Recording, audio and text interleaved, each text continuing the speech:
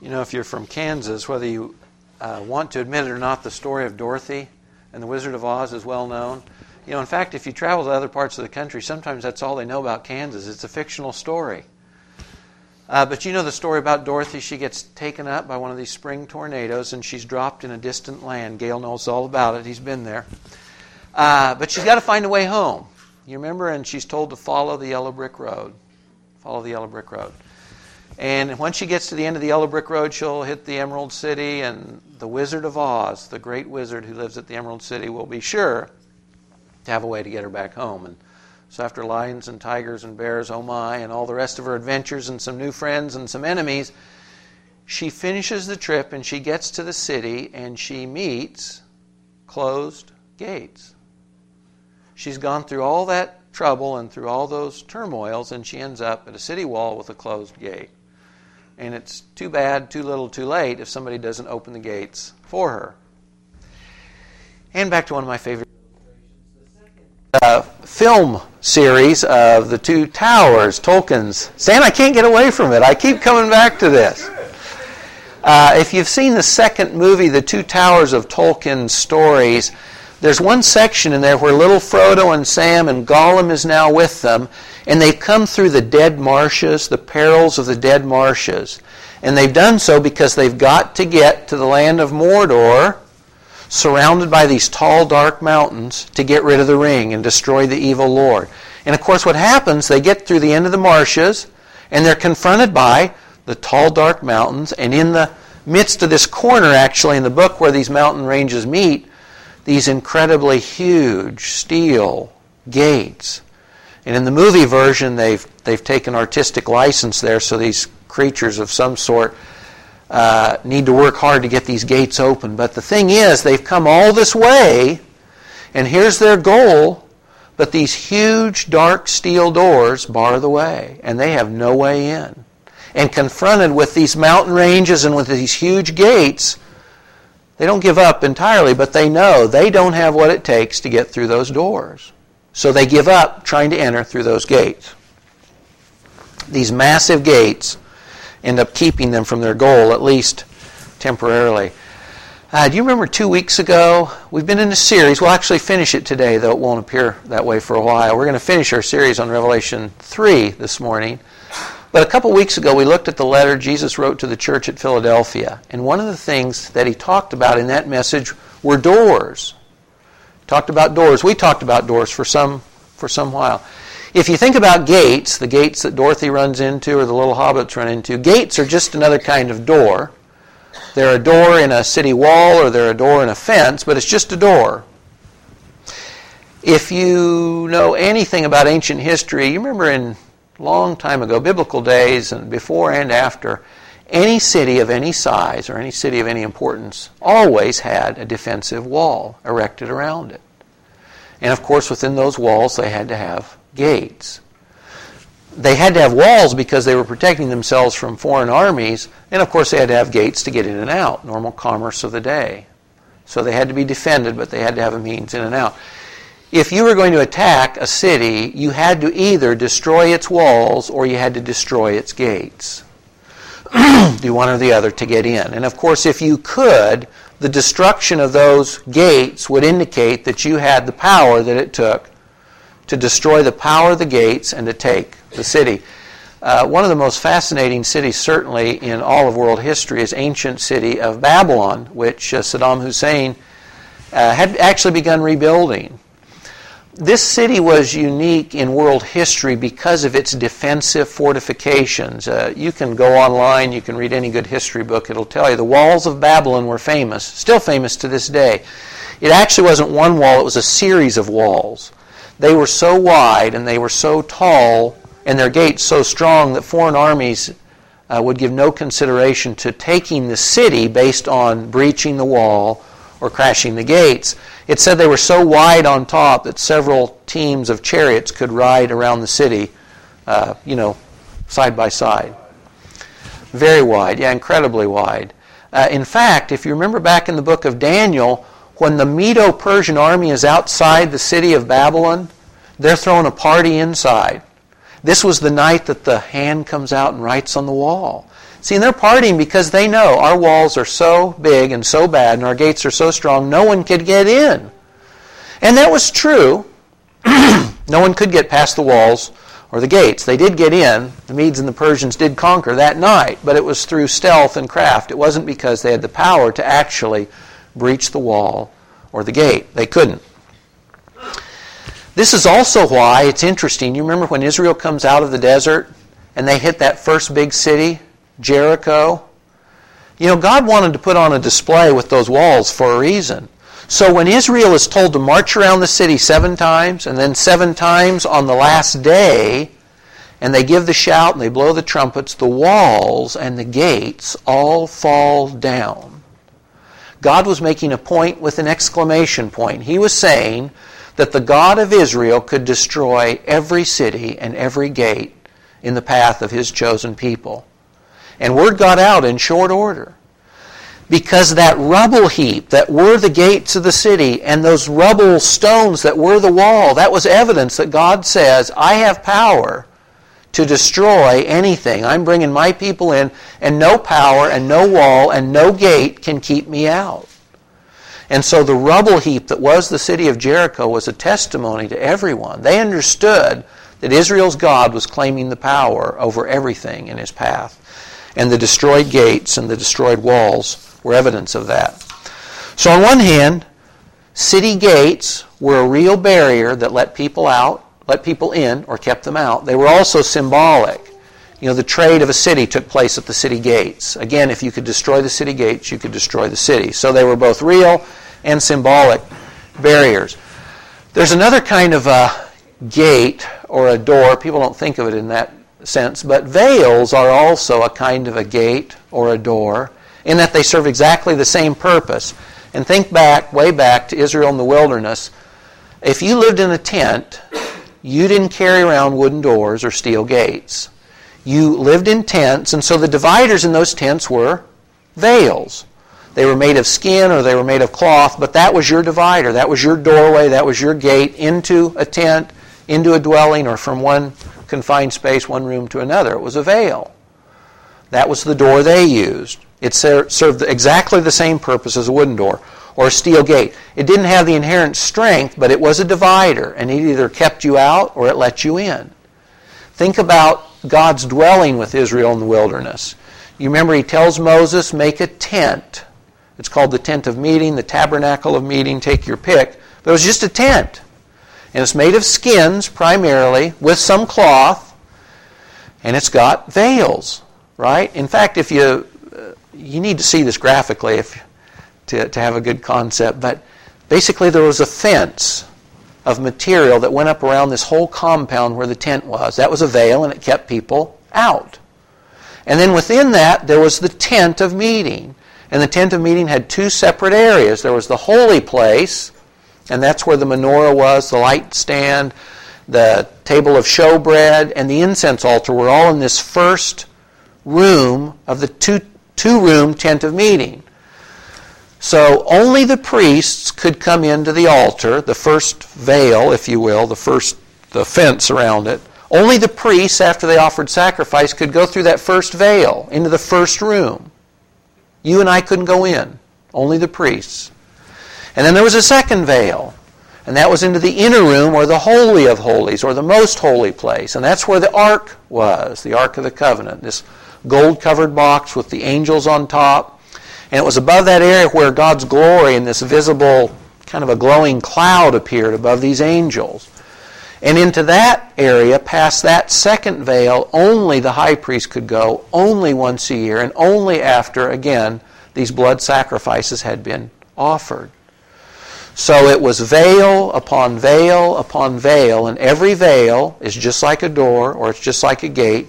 It keeps most folks out, keeps us out.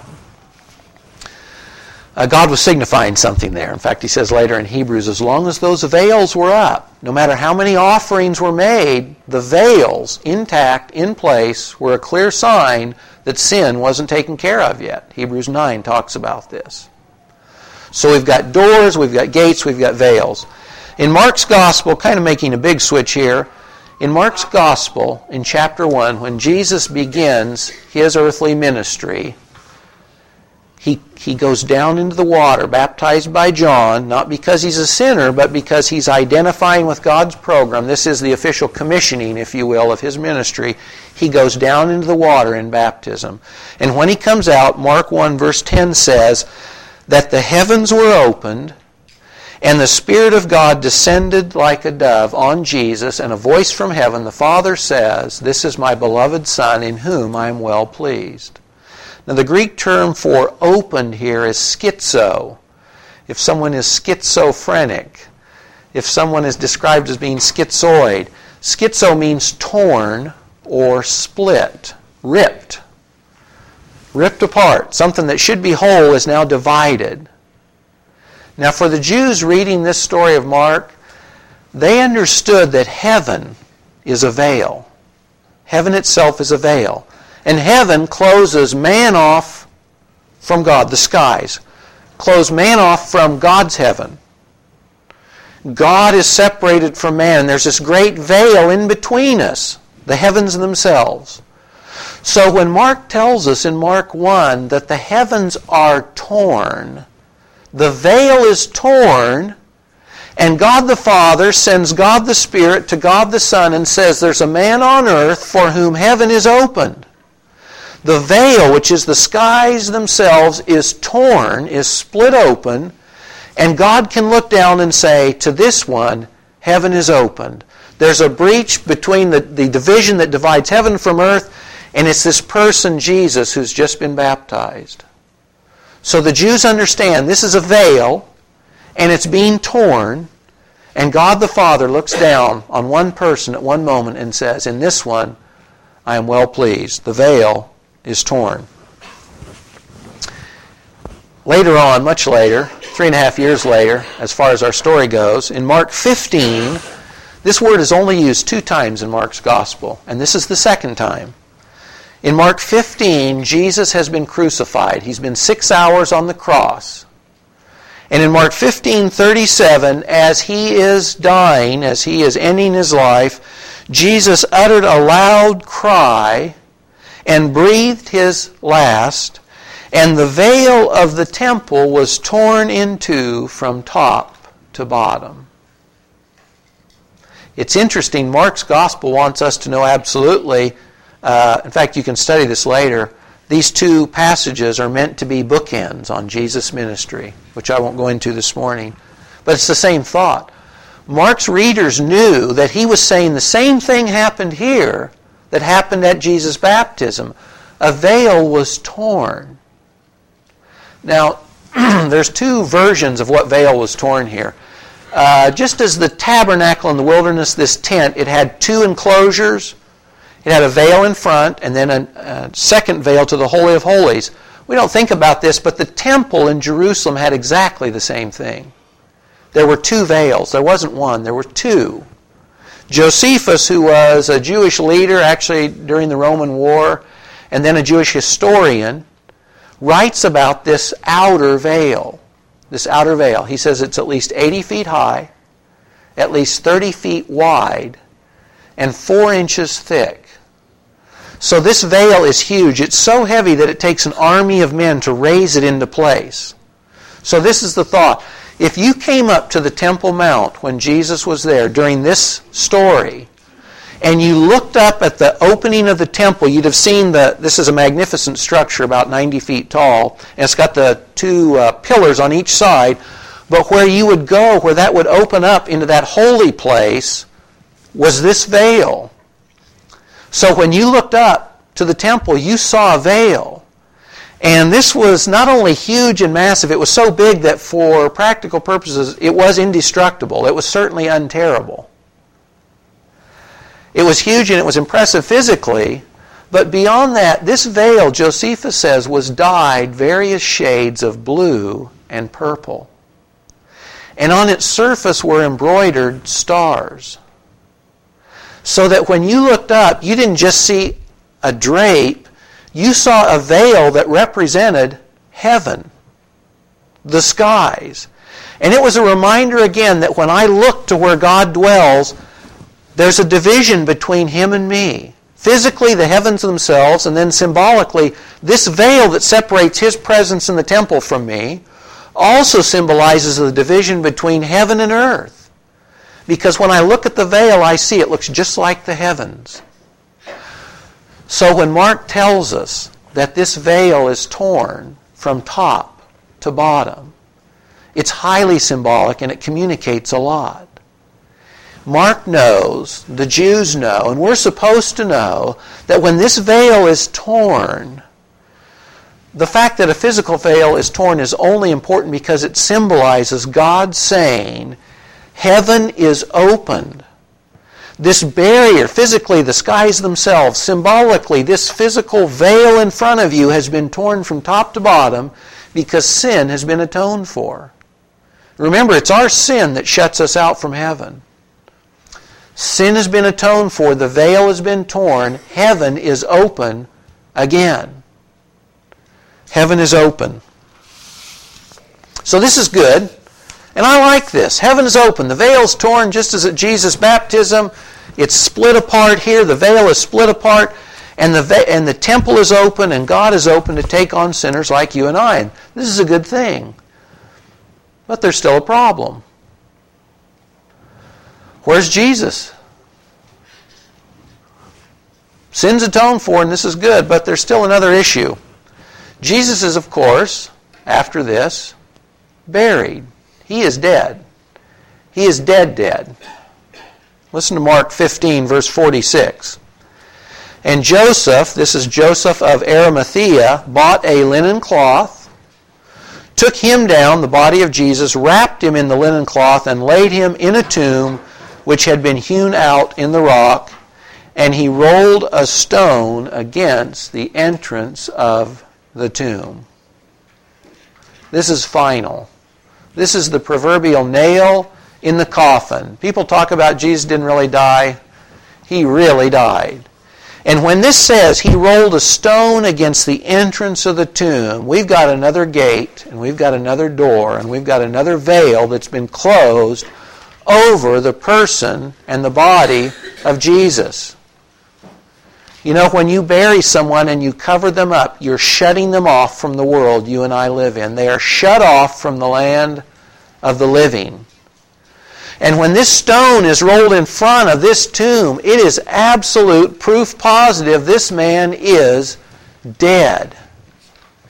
And this stone is a door to death. And the door is closed. And he is out of the land of the living, and he is in the place of death. No doubt about it, it's the nail in the coffin. This stone showed that Jesus was cut off from the land of the living. So heaven's open, and this is good, but Jesus is still dead. Mark 16.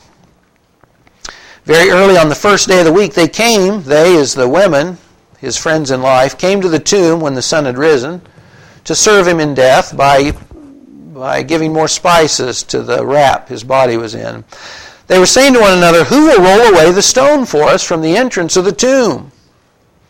Looking up, they saw that the stone had been rolled away, although it was extremely large. These women know there's no way they're moving this stone. Their heart's in the right place. They're going to come and serve, but they've got no way to move this stone. But it's already moved. Entering the tomb, they saw a young man sitting at the right wearing a white robe, and they were amazed. And he said to them, "Don't be amazed. You're looking for Jesus the Nazarene, who has been crucified. He has risen. He is not here. Behold, here's the place where they laid him." The resurrection had already occurred, and the stone has been rolled away. Now, Jesus didn't need to move that stone to get out.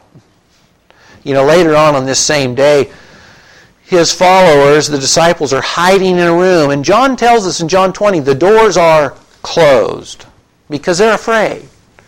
The doors have no obstruction sense whatsoever to Jesus. He just shows up. He didn't need to move the stone. Because in his resurrection, this gate of death is entirely destroyed, and the stone is rolled away to show all who come that he's not here. He's not dead any longer. He was dead, and the stone over the tomb was proof. But the stone rolled away is proof that he's risen.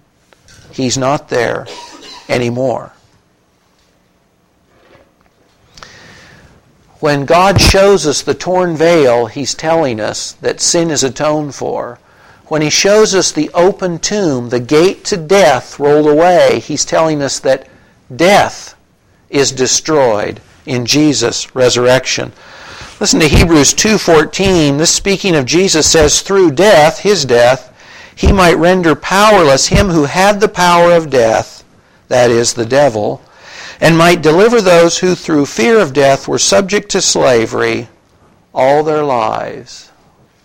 At the resurrection, King Jesus stands on the gates of death and hell itself, having vanquished sin, death, Satan, and all his hosts. He is the conqueror. So think about doors and gates and veils for just a second. The veil kept us out of the temple, away from God's presence. The gates of heaven were closed to us. The gates of hell ruled over us. And the door of life had not yet been opened. Now in Jesus' death and resurrection, the veil is torn, physically at the temple and spiritually to heaven, and God can receive us again. The stone door of the tomb is rolled away, showing that the death could no longer keep Jesus or us in its grip, and the gates of hell were destroyed, Jesus leading captive those who were held captive, subject to Satan and sin and death. So on Easter Sunday, it's great to remember that Jesus, this doorkeeper, so to speak, of the church at Philadelphia, has torn the veil, rolled away the stone at the tomb, opened the gates of heaven, defeated the gates of hell and death, all for us. And you know, on Easter Sunday, this would be a pretty good message. This would be enough, wouldn't it? This is good news. But let's look at one last door. You can go to Revelation 3 if you want. Do you remember this nauseating church that we read about last time? Nauseating. Do you remember that they had sold their birthright cheap for a bowl of stew like Esau? And that they valued the trinkets of this world instead of the true treasures of heaven? So that they said to God, hey, we've got everything we need. And he says, no, you don't have anything that you need. And he said, man, I wish you were hot or cold, but you're just nauseatingly lukewarm. Remember this group? Well, Jesus, we didn't finish that passage last time. Jesus has one last thing to say to them, and it's about another door. Revelation 3, verses 20 through 22, Jesus says to this nauseating church, behold, I stand at the door and knock. If anyone hears my voice and opens the door, I will come into him and will dine with him, and he with me. He who overcomes, I will grant to him to sit down with me on my throne, as I also overcame and sat with my Father on his throne. He who has an ear to hear, let him hear what the Spirit says to the churches. Now, remember the description of Jesus in Revelation chapter 1? John, the guy that wrote these words for us, John knew him on earth, but when he sees him in heaven, he can't stand up. Because the glory of his deity and his person is overwhelming. And it says physically he's glowing. His hair and his beard are white. And his eyes look like flames of fire so that they consume anything he looks at. And he's dressed in this shining white garment, and he's clad with gold, and his feet look like they're brass, which is the symbol of judgment, heated hot, so that wherever he goes, he brings righteous judgment with him. This was the glorious vision John saw of King Jesus. And then this is the same king who stepped down from heaven to earth to become a man, and then he stepped down even as man to be this humble servant, and then he stepped down again to die on the cross for our sins like a common thief. But then he conquers sin and death, right, in his death and resurrection. He tears the veil. He throws down the doors of death and of hell and of Satan. He destroys every barrier between you and I and God. This is Him. And now this one final door, He stands outside, and He doesn't throw it down, and He doesn't put the key of David, which He has in, and open it. This one that can open every door no one can shut, or close every door so no one can open. He's at this one last door. And He's standing outside, and He's knocking. Does this strike you as a little odd? As a little ironic? This is like the story of Odysseus, who goes and he fights all these battles, the Greek hero. And it's like he does all these things to finally get back home, and then when he gets home, the gate's closed and it's locked. And they know him inside, by the way. By the way, this is his church. By the way, these are people he's bought and paid for with his blood. Inside, having closed the door against him. He conquers sin and death. He throws the gates of death itself down to stand in front of a door before you and I and knock. I can't think of any portion of Scripture that more clearly shows the condescension of God to lowly critters like you or I than this. Just His coming to earth, this is a big deal. This would be enough, sort of, to show His greatness and His condescension. Or to die for our sins, this would be enough, right? Or to rise from the dead. But having done all that, He stands outside the doorway of the hearts of folks like you and I, and outside the churches of people who call His name, and graciously, patiently, kindly, He knocks. And He says, if you open the door, we could meet. We could eat together. You can sit on my throne with me. Would you like to get together? That's the picture here. He's conquered everything. He's gone to war. He's conquered the enemy. He comes to His own home, and we have closed and locked the door against Him. Doesn't put Him off. It would me. Doesn't put Him off. He stands and He says, I'm standing at the door and I'm knocking. And all you have to do is open up. Open the door. And if you do, we'll dine. We'll sit down. We'll enjoy a meal together. And you can sit on my throne and you can share my glory. This sounds like a pretty good deal. I wonder, as I've thought about this and prayed about this passage, to what degree or in what ways do you and I at Lion and Lamb Church close the door against the Savior today? I'm not thinking of anything specific. I just ask myself, Lord, have we locked you out? Or as an individual, this is written to a church and it's primarily meant in that context, but as an individual, as a Christian before God, have I closed the door and locked Him out? Or have I told Him, you can come into certain rooms, but not others. I'm keeping these for myself. I'll entertain you in the living room, but the kitchen's off. You don't come in there. I'll do as I please in there. Are we keeping these doors closed and locked? On this Easter Sunday, it's the day that we remember the resurrection, and this is a great thing. If you're here this morning and you're not sure that you're saved, this is a big deal. The torn veil is worthless. The tomb being opened, it's meaningless if you don't in the end open this door for you or for me. Salvation is as easy as, Jesus says in John 1, receiving Him. As many as received Him. That's just like opening the door. Knock, knock. I open the door. I don't do anything to get salvation. Salvation is a gift that Jesus purchased at His cost. He paid for sin. He defeated death. And He says to you and I, here's a gift. If you'll open the door, you can have it. Trust me. I've paid for it. It's taken care of. Trust me. Open the door. Receive it.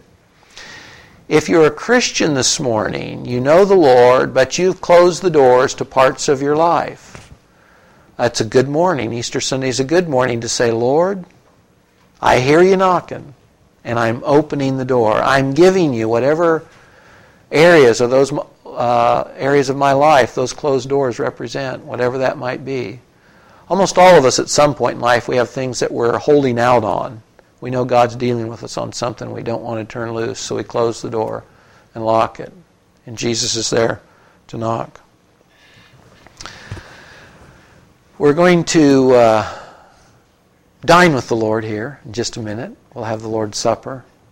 Before we do, I'm going to play a song. This is particularly meaningful to me. This song is it's about a soldier who's willing to lay down his life for other soldiers. But the theme says exactly what Jesus does for you and I. And as you listen to the words of this song, just spend some time with the Lord. If you're not sure you're saved, say, Jesus, I want to open the door this morning. I want you to save me. I want to know I'm going to heaven. If you're holding out, if you're holding the lock on this side because you know him and he's wanting something in your life, take these few minutes to give him those things. He is gracious and he is kind. You know, the truth is we keep the doors closed against him at our own loss, at our own expense. And you know, if you're walking with the Lord and your relationship with him is great, enjoy the few minutes, enjoy the song, think about what he's done for you.